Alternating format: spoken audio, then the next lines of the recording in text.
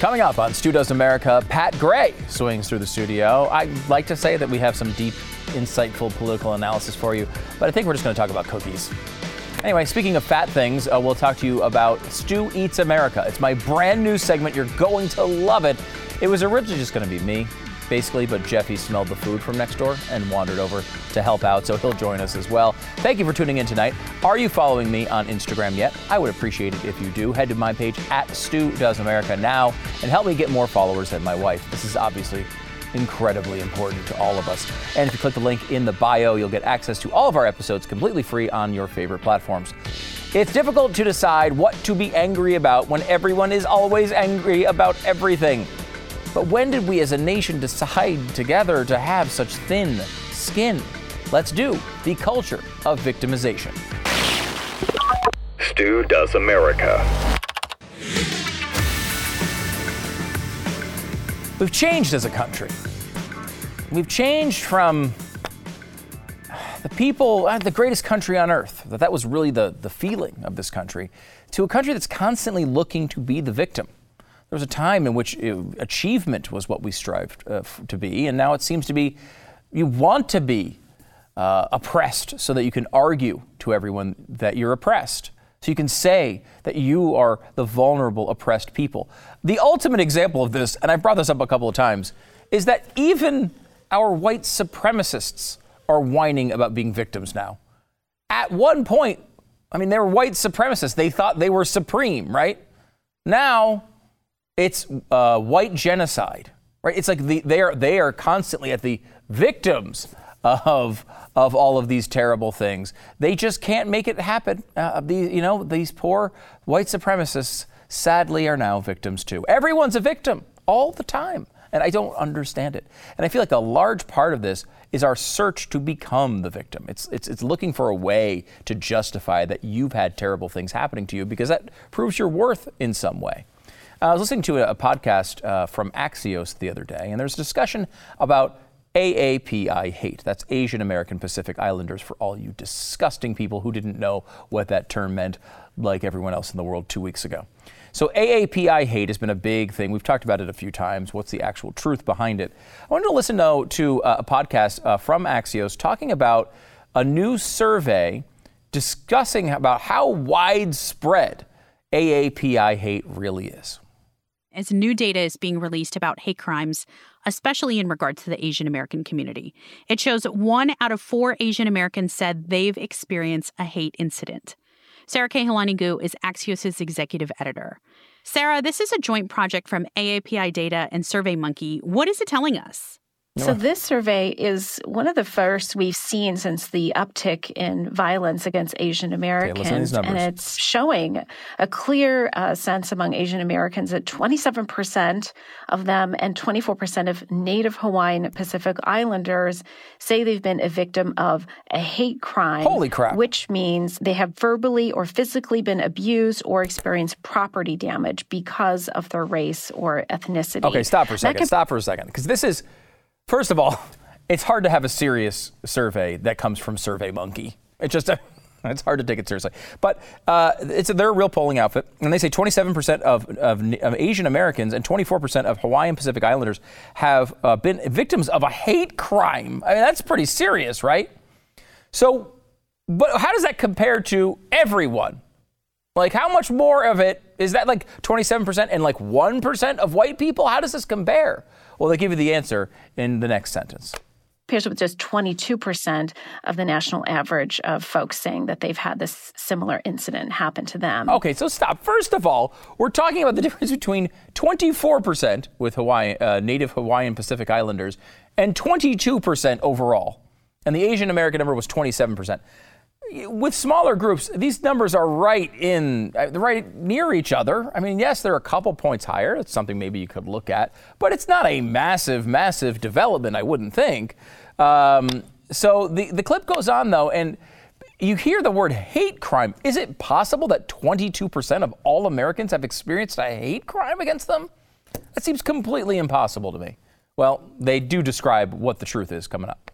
But keep in mind, this survey also looked at a wide range of experiences regarding discrimination with violence or hate crimes on one end and microaggressions on the other. Okay, stop. Okay, so now we're not at hate crimes anymore. We're down to microaggressions, which basically seems to mean someone says something you don't like. That seems to be the definition. They go in to explain how they themselves, the hosts, have been victims of these microaggression/hate crimes. Listen.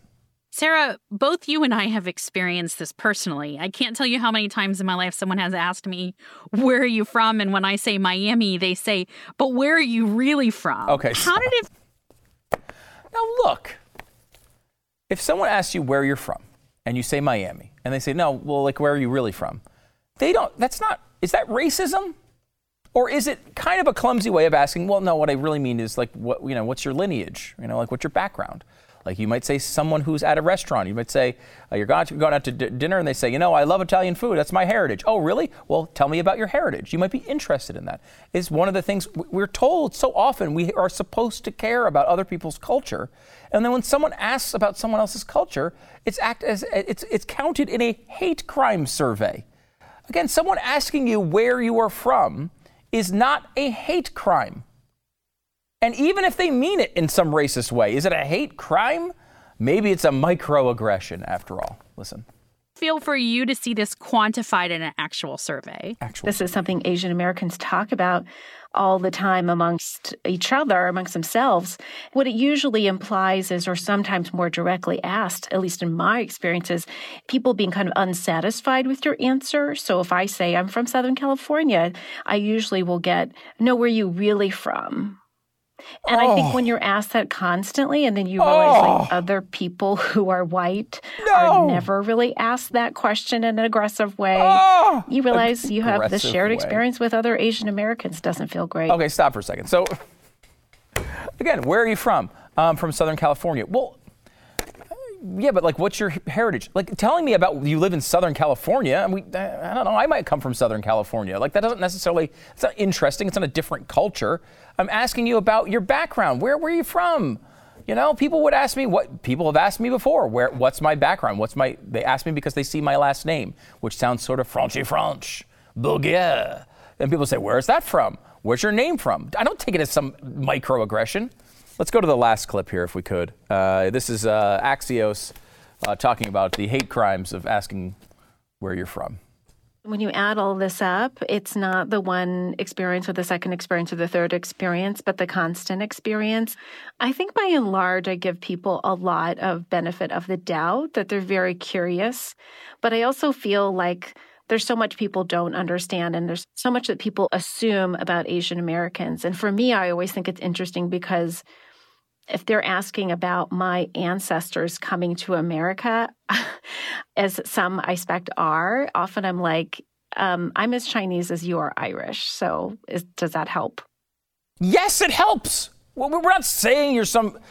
I think what really frustrates me about this is this jump to these terrible assumptions about the person you're talking to.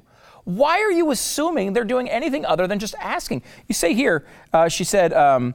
I think it's, there's so much that people assume about Asian Americans. Well, how the hell are they going to get the actual information because when you ask them, you act as if they're racist for asking. Well, they're going to assume things because you're not telling them anything. You know, I'm from South Carolina. How dare you ask me that question? The bottom line here is this is putting victimization up on this pedestal. And when it's on this pedestal, people strive to achieve it. And that's what this is. You could look at this and say, hey, my friend's asking me about my heritage. My friend's asking me about my family background. Cool, let's talk about it. Or you could say, damn you, you racist. And everyone seems to go that way. She even says she thinks she's giving them the benefit of the doubt. You're doing a major podcast about how your friends are racist. That's not giving them the benefit of the doubt. This will never change. It will never change until we go back to this idea that achievement is the thing that we're striving for and not becoming the victim. This is not a freaking contest to see who can be victimized by their friends in conversation. It needs to be a competition about people expanding their horizons, bettering their lives, bettering the lives of people around them. acting as if everyone around you has the worst possible intentions every time you talk to them is not a way to make a society better.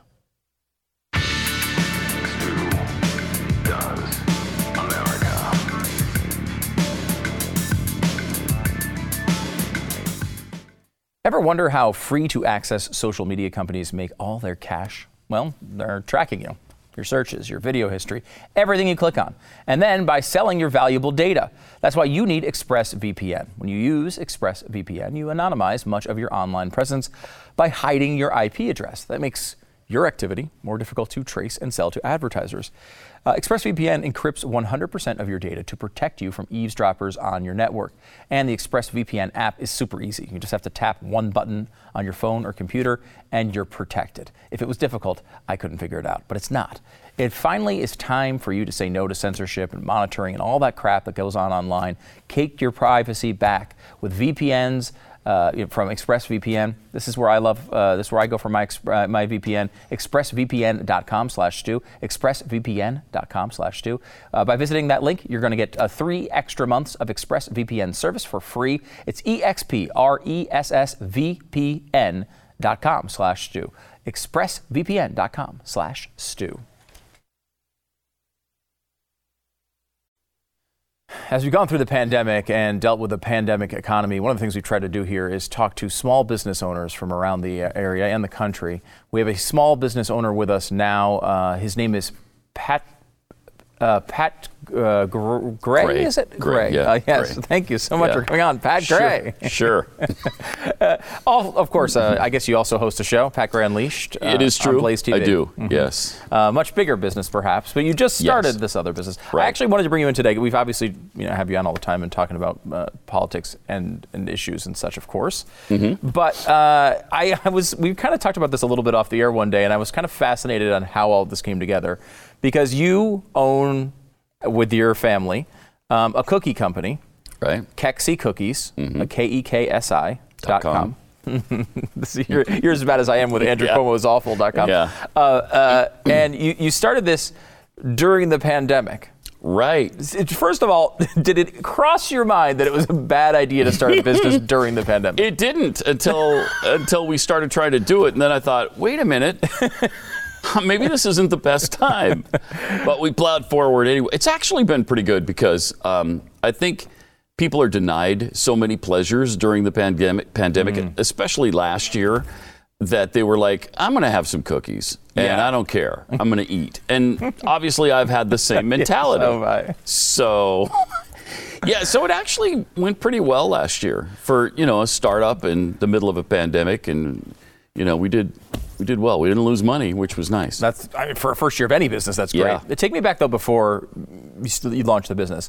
I can vouch that every year your wife would make these amazing cookies, and you'd bring them in, and we'd all just say how amazing they are. And we say, you got to sell these things. Come on, you got to sell these things. Yeah. And that happens to certain people with certain things that they have at home. No one actually does it, though. Right. You decided to actually, let's go for it. Why? It happens so often from so many different people. And we just realized, there is nobody I've ever met that doesn't love her cookies. Yeah. And so we just finally said, all right, let's do it. And so we did it. So your business plan was, all right, let's do it? Let's do it. That was it. How much goes... Are you saying that's not a comprehensive, really good business plan, mission statement kind of thing? So far as this is going on, I'm losing respect for your business, your business acumen. No, because I think a lot of people think that way, that, hey, we got a great thing, that we always enjoy this around the holidays. I bet a lot of people will enjoy this. And it might be true from time to time. But there's a real thing that I have this myself. There's an intimidation factor with starting a new business. I have no idea how to do it. I don't know, your wife, now you have a lot of overachieving children, which I know are involved in the business. So there was, I know they're doing a lot of the hard work on the business side. They're doing the day-to-day operation of it. Our middle son graduated from BYU, Idaho, and in a business degree. And so we kind of sent him to school for this. And so afterwards, we were like, okay, you're ready now, right? And he said, yes. And so we did it. These are much shorter conversations than I pictured. Well, we've actually talked to we have a really good friend who's an extremely successful businessman. He just sold one of his businesses for $120 million. And we talked to him before we started and asked him what was really important. And he said, don't hire family. Don't hire people from your church. And make sure this is all really spelled out in advance ahead of time. And we've done none of those things. We're completely family. And we've hired people from church. And we have no idea what our plan is. If nothing else, this tells you how good these freaking cookies are. That's the thing. The product is so good you can't miss. You just can't. You've got like this really undisciplined team, but you've got incredible talent. Lots of really fast guys. They catch the ball. It's just amazing. So you're going through and you start the business. Mm-hmm. There's all sorts of weird hurdles, and I think like my level of intimidation when it comes to starting my own business would be there's so many freaking regulations. There's so much tax stuff. Yeah. I mean, even with food, like there's all the health and safety measures, and I would be terrified that I would screw all that up and be in like prison. Yeah, that is an important element, because we had to research all the rules and figure out what we can and can't do, and that's why we built a kitchen, because you can't mail things across the country to people that you've just made at home. They frown on that a little bit, yeah. Really? And so we had to have this kitchen built. And, another one of the regulations was anytime you open anything that sells food, you have to have a grease trap. Well, how much grease are we going to have baking cookies? A grease Not that trap.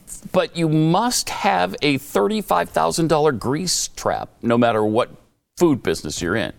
So little things like that have made it really interesting and very expensive. If you're selling vegetables, you have to have a grease trap? You have to have a grease trap. Yeah. It is fascinating. And again, you're talking about opening a business in Texas, which I would assume is a lot different. It's freer. Yeah, than a lot of other states. Yeah. Maybe not the most free, but at least up there, right, in the upper third.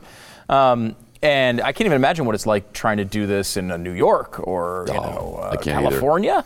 Well, it probably would have failed if it was New York, because they'd put so many restrictions on you that you just wouldn't be able to get around them, and they make it cost prohibitive to do it.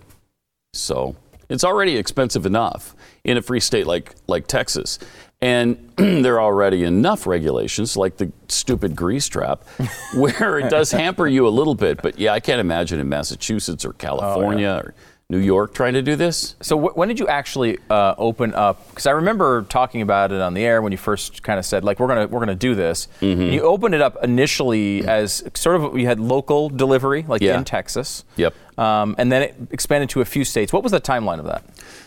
Well, we opened it to local delivery and that was it for the first couple of months, probably 3 months. And then we opened it up to 9 states. And we did that the rest of last year. We had 9 Western states that we could deliver to. And then toward the end of last year, we started building the kitchen and putting that together. And so ever since that was built, we've been completely nationwide. And you start off, you're doing local delivery, going well. I remember it was doing well. And then you decided to basically at some point go all in on this. I mean, like you flippantly say, we're just like, the cookies are great, let's do it. But like that had to be a really hard decision for you. It was. And the investment of the kitchen probably took every penny we've ever made to actually do, because I didn't want to go in debt. And I thought taking out a massive loan in the middle of a pandemic was probably a bad idea. So we used our own money and we used pretty much all of it to build this kitchen and make this happen. So please buy some cookies, won't you? KEKSI. Really important. Yeah, Kexi.com. 100%. You got to do that. So your wife is obviously the brains behind this operation. What do obviously. I know 2 things that you do. No, 3 things. One, you talk about it occasionally on your show or on our show. Number 2. You occasionally will show up in a hairnet on an Instagram video, which I've seen you in a hairnet helping to do something with cookies, packaging them or something. Yeah. And you definitely write at least some of the web descriptions, because pretty much all the web descriptions. I keep seeing communism mentioned in the cookie descriptions. I don't understand why. And that was a clue that maybe I had something to do with it? Definitely Pat. But she is the brains here, right behind the whole operation. She comes up with the recipes. She bakes the cookies. Eventually, we're going to train somebody else to be her, and then, she'll go home and not do that anymore, and she'll take care of other things. But yeah, she is the company, really, to me. Because without her baking prowess, we're not selling any cookies. It would be hard. It would be hard. It would be hard. It would. How do you feel though now? Because you start this in a pandemic year, really hard. But you also started during the Trump administration. Donald Trump, right. Pretty friendly to business, certainly, probably something he's best known for. Yeah. And then we have an election, and then a 147-year-old guy wins. Yep. He goes in and immediately spends $1.9 trillion. After the $5 trillion we spent in 2020 on the pandemic, he comes in and spends another $1.9 trillion and is promising $4 trillion more. The economy is in a precarious position, and you've got a baby company here. I'm definitely worried about that because, once he starts taking a lot more money from everybody, that's going to make it tougher to buy things that you don't absolutely have to have. Luxury items, it's nice to have cookies, but you don't have to have cookies. So, yeah, that could cut into things. And I was just reading where they've kind of admitted that they're,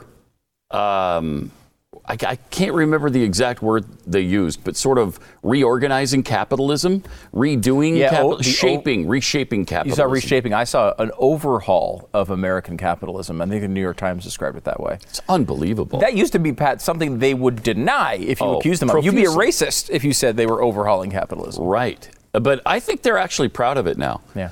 And I think a lot of people are just so used to government overreach and government doing so many things, and they've made people dependent on government during this pandemic that people are accepting it now, and so they're just saying it now. Plus, Glenn made that prediction, 10 years ago? Yeah. They're going to take the mask off, literally and figuratively, and they're just going to show, we're socialists, so what? Capitalism didn't work. Yeah. And now we're talking about the overhaul of American capitalism. Yeah. Glenn's had some predictions that, flamed out a little bit. That one did not. That one was right on. That one really did hold up. So as you kind of look forward here, and now we've got Biden. There's nothing we can do about it. I mean, after the disaster in Georgia, we've got 50 Democratic senators. Do you think that they will be able to get these plans through? Now, they only need 50 votes for one of them, so they can get one of them through unless they really screw it up. But, I mean, we're talking about $4 trillion of spending. There has to be some limit here, doesn't there? I really think they're going to use the nuclear option. I'm really afraid of that. And they're doing such a good job of just lying to the American people. I mean, he was running around last week lying about the Georgia bill, repeatedly, over and over and over. Even... Is it the Post that gives the Pinocchios? Yes. Washington Post? Even WAPO gave him 4 Pinocchios. Did they really? On what he was saying about, what he's saying about the new Georgia bill. And he just keeps saying it. He just keeps saying, do you know that they can't give water in line at a vote? Not true. Since when did that become an essential element in American society? I know. I have never been given water in line to vote. But anyway, people can give water to you. They just can't be part of the campaigns. Yeah, they can't be part of the campaign, or they can't be right in line. They have to be 25 feet away from the line, which, again, is 9 yards. Less than 9 yards. It's not that long a walk. They just don't want people bribing, hey, pizza party, come vote, get your free pizza. Essentially paying for your vote. Exactly, which is an understandable, and it's in the same sentence as money and gifts, right? It's money and gifts, including food and drink. It doesn't even specifically say water, but it says food and drink. I've been thinking about this a little bit lately in this context with a bill like Georgia in particular. In that, there's that saying that everyone always says perception is reality. And that was a usable and it had some utility to a business, right? If people think your cookies are great or people think your cookies are bad, even if it's true or not true, there's just a reality that sets in there, right? Yep. People would think maybe McDonald's burgers are not real meat, right? And whether it's true or not, it means that people believe the quality is lower, and you have to deal with that as a business owner. We've done that now, though, with just facts. The perception now with something like this Georgia bill is it's just designed to stop black people from drinking water. And it's that's not true at all. And look how effective they've been. Yeah. They've made many Americans think it's an essential part of our lives to get water when you're waiting in line to vote. Since when has that even been a thing? Who cares if you can get a bottle of water when you're in line to vote? It doesn't matter. That's not an issue. Right. Nobody's ever worried about it. But now, oh my gosh, they want to deprive you of water in line to vote.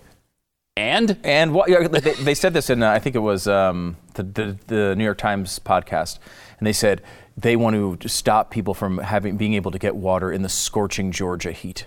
It's like in November when it's 61 degrees on average. Now, I guess they have primaries, but like, is your idea that they're going to try to suppress the Democratic primary vote? Like, I don't think that would make any sense. Hard to believe. For Republicans. All of this just kind of comes down to the same thing, and that like this idea that perception is reality has now taken effect, not just in the vibe of a consumer over some random product, but like in the vibe of like what is news and what is not.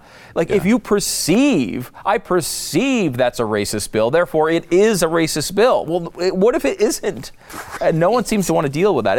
It's a scary time because I think we've both been doing this, for a long time. Mm-hmm. And I've always had this internal clock inside of me that is like, all right, at some point we hit that critical mass where enough people know the truth about an issue and the tide will start to turn, I don't think that's a thing anymore. It's not true. I don't think so either. It just stays, the lies just stays in effect. Yeah. I think they've realized as long as they just keep repeating the same thing, no matter what anybody else says, they have enough cover from the media that they can make it stick. Yeah. And they keep doing it. It really is amazing. Yeah. Pat Gray, very well versed on political issues for a small business owner. That's really impressive. You really do follow up on the news and stuff. It's interesting. Pat Gray, of course, one of the purveyors of the best cookies you're ever going to eat, Kexi.com, Kexi Cookies. Make sure to check it out, KEKSI.com. Also, he has another thing he does on the side, Pat Gray Unleashed. You can find it here on YouTube, Blaze TV, podcast, wherever you get them. Make sure you subscribe. And make sure to subscribe to Blaze TV at blazetv.com/Stu. The promo code is Stu. That's how they know you like this stupid show. Plus, you'll save $10 and you get to watch Pat, I assume, eat cookies on the air. That's pretty much what we do on the show. It's unfortunately what I've been doing way too much of. Pat, thanks for coming on. Thanks. All right, back in a second.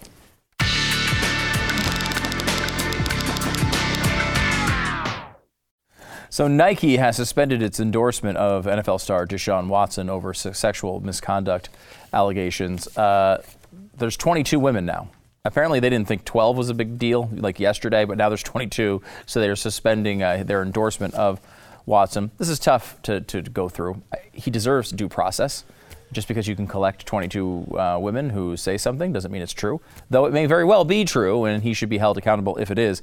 One interesting aspect of this is that they are trying to say that it's racist, because I guess they didn't, Nike suspended Deshaun Watson's endorsement, and they bailed on Michael Vick when he had his troubles, but they didn't bail on Ben Roethlisberger when he was suspended for 4 games when he was accused of something. Of course, there is somewhat of a difference between 22 women and 1.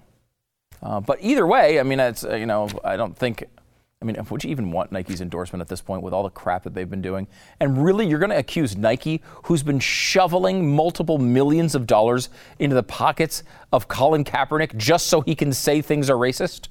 His only job is to just say things are racist, and they're paying him multiple millions of dollars a year. Is Nike really your problem here? Absolutely ridiculous. Back in a second.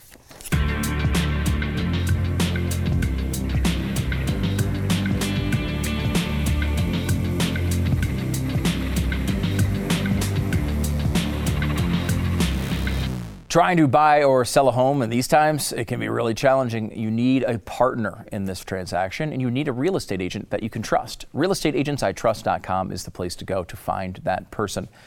You need a Hall of Fame of real estate agents, and that's what Real Estate Agents I Trust is. If you happen to be going through the COVID situation, you've decided to pack up, maybe move somewhere else, get the heck out of California, get the heck out of New York, get the heck out of Illinois or Michigan, wherever you're going, and you're coming to a state that leans on freedom a little bit, you're going to need to know, first of all, these markets are going crazy right now. A lot of people are doing it. You need to make sure you're getting the best price, and you need to know when it's time to bid higher. You need to know when it's time to get your house on the market and maybe how to stage it, how to fix it up. RealestateAgentsITrust.com can help you with the entire aspect of this transaction, not just the paperwork, the whole thing. You need a partner This is a big deal in everybody's financial future, and you need to have the best agent you can get. RealestateAgentsITrust.com is the place to go to find that person. It's RealestateAgentsITrust.com.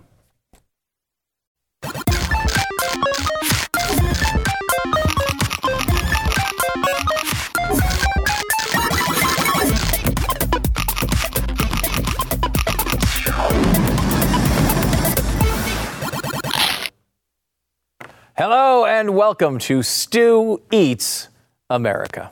My name is Stu, and I'm taking a short break from doing America to eat America. I hadn't planned on a guest for this segment normally because I like to eat in my kind of lonesome solace and really just self-hatred. But Jeffy smelled today's subject and wandered in, so I'd like to welcome to the program Jeff Fisher. Of course, he's the host of Blaze TV and Blaze Radio's Chewing the Fat with Jeff Fisher. I thought you said anytime. Anytime. Any day, just come on in. So whenever you hear food or smell food, just come right in. By the way, don't forget to subscribe to Chewing the Fat with Jeff Fisher on podcast apps or wherever you can find them. Wherever they are. Matter. How's Chewing the Fat going, by the way? It is fantastic, but I'm suffering through a new campaign that's being done called Lights Out, where we're concerned about migrating birds. And apparently, cities all over America are dousing their lights at night because hundreds of millions of birds are flying into buildings. Now, I'm not saying I doubt it, but I don't believe it. I don't believe it. All right, well, I'm sure you've covered this in depth, every angle of the story on Chewing the Fat, but let me ask dumb, just questions that popped in my head immediately. It seems to me that if you have a problem with hundreds of millions of birds flying into something, the worst thing you could do turn the lights out, because then they won't see it. It's funny you say and that. They'll bump right into it. It's funny you say that, because that's one of the questions I asked. I thought maybe so. Wait, so what's their answer to this? So they say that the lights attract the birds. They become disoriented, exhausted, and then fly into the buildings. Now, if I'm a bird, I'm admittedly a large bird, but if I'm a bird, a flightless bird, most likely, I would say, and I see a building, and I get exhausted, and I just get confused, don't I land and stop flying? Don't fly into Don't I fly into things? At some point, you're just a stupid bird, right? Right. We've all had birds fly into our windows and stuff. I understand that. And some of the buildings have, trees from their atrium or their, in front of the building, and the birds could fly into the windows thinking they were the trees. I get that. But hundreds of millions, they claim between 350 million and 1 billion birds die of unnatural causes every year. Now, because of buildings or because? Well, they throw in there unnatural causes like buildings. Because the one I've heard a lot about are windmills. Windmills are well, that would be an unnatural cause, wouldn't it? It would. Yes, it would be. Amazing. Now, what are we going to do? A building. That's a left-wing priority, though, so they're not going to do anything about it. Doesn't matter. But they still say that cats are the biggest killer of birds. So they say there's there's all these feral cats running around eating birds. Let me ask you, there's 1 billion, right? Is it like 900 million plus cat deaths plus a few? The stories I read there, that's separate. That's separate. That's hundreds of cat millions deaths are separate from the building deaths. Now they claim more than 200,000 birds a year die in New York every year, flying into buildings. Now, you and I both worked in the city of New York, Manhattan to be exact. Yes. Now I don't remember, and maybe I blocked it out of my mind. I don't remember having to walk over piles of dead birds to get into the buildings that we went into. I don't either. I could have forgotten. And again, you've delved into this. I have another dumb question to ask. New York City is the biggest city in the world. Well, not the biggest city in the world, but the biggest city in America and one of the biggest cities in the world. If only 200,000 a year are dying in New York City with all those skyscrapers, how do we get to hundreds of millions in the rest of the world? It's interesting you asked that question. I just don't believe it. Now, they showed a picture of birds they claim died flying into buildings in Chicago and Cleveland. There were about a dozen in the picture. This is just a scam. This is like how many straws are in the water. No. You know what I mean? They're like, oh, there's 25 billion straws in the water. Like, where'd you get that stat? Exactly what it is. Fourth grader asked once. And every story has the same, they claim that 365 million to 100. Every story has those numbers. It's become one of those things. Yes. Okay, well, this is Stu Eats America. We're totally sidetracked. I'm fascinated by your issue here. But no, we're going to save birds' lives today and go to Taco Bell. Now, the issue today, this is a big one. This is the brand new Quesalupa. It's returning. With the, have they? Let me do the unboxing here. Ready? Okay. Look at this. The brand new. Oh, man. There we go. That was less dramatic than you'd think when they're all wrapped. Here's your stupidest sandwiches. Okay, so these are Quesalupas. I want to walk you through the process here, Jeffy. Do you want some sauce, too? I know you're a big bougie sauce guy. I'm not a bougie sauce guy. Okay. So let me give you what this actually is, okay? And then we're going to try them. This is brand new, it's back on the menu, brand new. Quesalupa starts with stuffing the crispy chalupa shell with a blend of melted pepper jack and mozzarella cheese from edge to edge. Inside, Taco Bell's signature flavors, including seasoned beef, crispy lettuce, shredded cheddar cheese, fresh diced tomatoes, and cool reduced fat sour cream. Oh, they've already ruined it.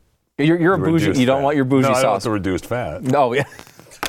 But here's the thing. Now, I just described, it's got pepper jack, mozzarella, a bunch of other stuff in there. But they're now saying for its 2021 return, they have put 50% more cheese inside the Quesalupa. And they're using reduced fat. And reduced fat. See, that makes it healthy. Now, the Quesalupa, I would say, Jeffy, is a combination of a chalupa, which is this shell here. Yeah, it looks nice. Right? The inside shell is a different? chalupa. But they make it into a quesadilla. So you've got a quesadilla chalupa combination here. I got a black bean variety. Jeffy with the, I don't know. what. Are these both the same? I think they're both the same, yeah. Okay. They just assumed that you would eat two in about 30 seconds. I've already got sour cream all over my hands. I know. Let's check it out. This is the brand new Quesalupa from Taco Bell. All right. Okay. You can definitely tell there's 50% more cheese. I was going to say 37% more cheese. Maybe I got a bad one. You got a bad one, yeah. I will say. Can't trust the help anymore. Here's what I would say about this, Jeffy. Not bad. It tastes like every other thing that Taco Bell has on their menu. And to me, that is an incredibly positive development. I mean, it is a good development. You know what you're getting.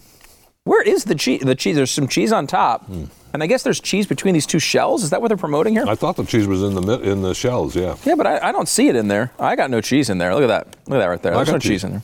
I have cheese. Wait, you have cheese in the middle like this? Yeah. What the? Isn't that cheese there? This is a travesty. A sham, a mockery, a Travis sham mockery. I think there's cheese there. Wait, hold on. Let me look at my other one. Does that have cheese in there? I feel like that's cheese there. I can see it inside here. I can see it on the top, but I do not see the cheese. I kind of thought this was supposed to be like a quesadilla, right? This is a travesty. Still pretty good, though. Got to tell you. Yeah, there's cheese in between. Where? In between the shells and in the shell. In between the shells and in the shells. Tell me there's cheese between those two shells. Okay, there's cheese between those two shells, but it doesn't look like it. What do you think were your overall impressions here? I would say... I think your assessment is right. Right. It's like Taco Bell's food is really good to me. I love it. Mm-hmm. It's like my favorite fast food place. You know what you're getting. It's always good. This is just another... there's nothing that would make me go to Taco Bell more to get this. That being said, I want to go to Taco Bell every single day. Absolutely. So you throw in some fries. Some Taco Bell hot fries with some cheese sauce. More cheese. Maybe it's the low-fat brand. I feel like I don't want to eat anything anymore that does not have 50% more cheese. I know. I've got stuff. I got some napkins over there. Okay, good. I've got stuff all over me. I would say... Oh, man. This is good. It's not better than a lot of the stuff on the Taco Bell menu. It's fine. Yeah. You're liking it. You seem to be diving in. It's not that good. Would you rather eat that or a bird that hit a skyscraper off of the ground? If there was bird meat in there, I'd continue to eat it, I'll tell you that. I don't want to... I know there's a traditional thing of you not giving an actual score. We used to do spoons and do this type of thing all the time. On Stu Eats America, we don't really have a scale, but we can make one up. Okay. You know, 18 was always your top of the line. Is this up there, you think? I mean, I don't know. I think the plan was I would never really give it a rating. Right? I mean, it was always you would give it a rating, and I would say, yeah, it's around there. That is what happened on every episode. That's where it's around. It's around your rating. Okay. Whatever you think it is, yeah, it's around there. Here's what I'll say. Here's the way I would describe this. I would say, go to Taco Bell, get one of these quesalupas. Okay? Quesalupas, yeah. Eat it, but also get like 5 other things. Eat those things too. You'll probably, this won't be the number 1 of the 5 on your list. It'll probably be like number 3. It's okay. For Taco Bell, it's okay, which makes it basically one of the best foods on earth. It may end up being the best for that day, because you're like, ooh, it's new. Right. It's new. You might enjoy it. Second time through, not going to hit the top. Second time through, it's not. like, yeah, why don't you throw in that quesalupa too? Yeah, I'll take one of those. So Chewing the Fat, people should subscribe there. Absolutely. Subscribe to any platform that warms the little cockles of your heart. Mm-hmm. But don't address what he just said. But also, can you get still like Chewing the Fat mugs and stuff on the website? Yes. Yeah. Yes, at the Blaze Media, something. Go to StuDoesMerch.com. At the top, you'll have all my stupid crap there. At the top, there's a little thing that says, I think, collections.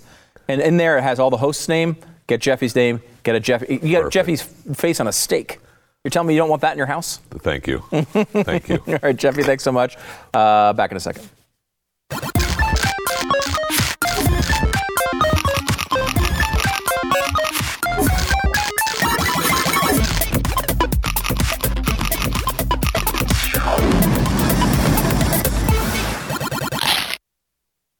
So we're getting into the fourth quarter now. It's 22-9. Deshaun Watson leading Andrew Cuomo. By the way, you can get your Andrew Cuomo is Awful mugs and gear all the time at andrewcuomoisawful.com. Also, you can get your Nancy Pelosi Sucks pens as well. Here's the pens. Here's the mug. Sorry. Nancy Pelosi Sucks pen at StuDoesMerch.com. All the time. Great collection there. I love when you send pictures of yourself wearing this gear or using it.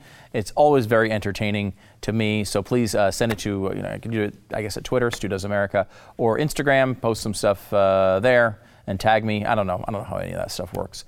Just go to the Instagram page. All the links are there on the link in the bio. Before we head out today, there is a new song from a metal band that is, it's Cats. Cats playing heavy metal. Listen.